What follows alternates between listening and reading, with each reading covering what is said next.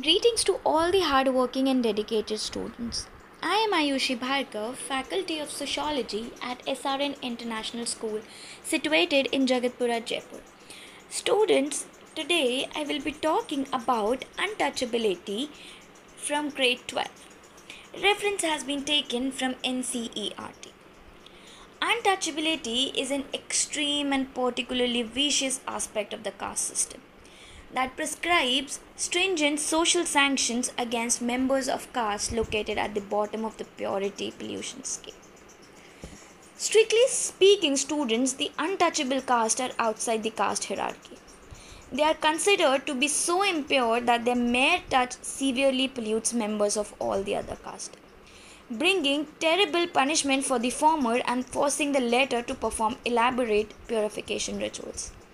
In fact, notions of distance pollution existing in many regions of India, particularly in the south, such that even the mere presence of the shadow of an untouchable person is considered polluted.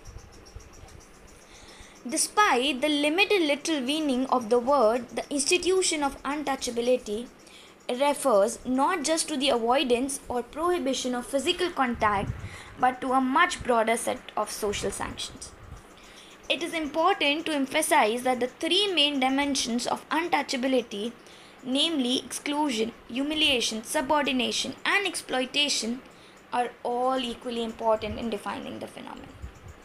Although other low castes are also subject to subordination and exploitation to some degree, they do not suffer the extreme forms of exclusion reserved for untouchables. Dalits experience forms of exclusion that are unique and not practiced against other groups. For instance, being prohibited from sharing drinking water sources or participating in collective religious worship, social ceremonies, and festivals.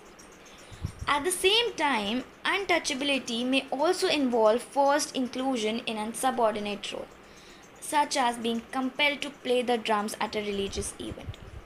The performance of publicly visible acts of self-humiliation and subordination is an important part of the practice of untouchability. Common instances include the imposition of gestures of defense such as taking off headgear, carrying footwear in the hand, standing with bowed head, not wearing clean or bright clothes, and so on, as well as routinized abuse and humiliation. Moreover, untouchability is almost always associated with economic exploitation of various kinds, mostly commonly through the imposition of forced, unpaid labor or the confiscation of property. Finally, untouchability is pan-Indian phenomena, although its specific forms and intensity vary considerably across regions and socio-historical context. The so-called untouchables have been referred to collectively by many names over the centuries. Whatever the specific etymology of these names, they are all derogatory and carry a strongly pejorative charge. In fact, many of them continue to be used as forms of abuse even today, although their use is now a criminal offense.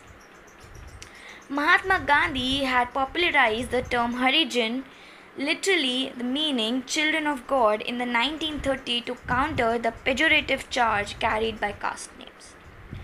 However, the ex-untouchable communities and the leaders have coined another term, Dalit, which is now the generally accepted term for referring to these groups. In Indian languages, the term Dalit literally means downtrodden and conveys the sense of an oppressed people.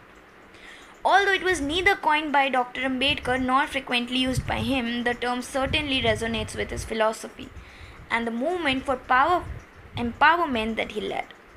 It received wide currency during the caste riots in Mumbai in the early 1970s.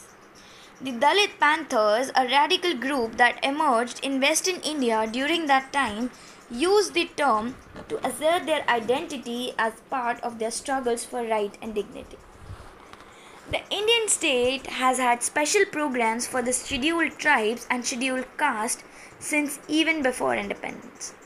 The schedule listing the caste and tribes recognized as deserving of special treatment because of the massive discrimination practiced against them were drawn up in 1935 by the British Indian government.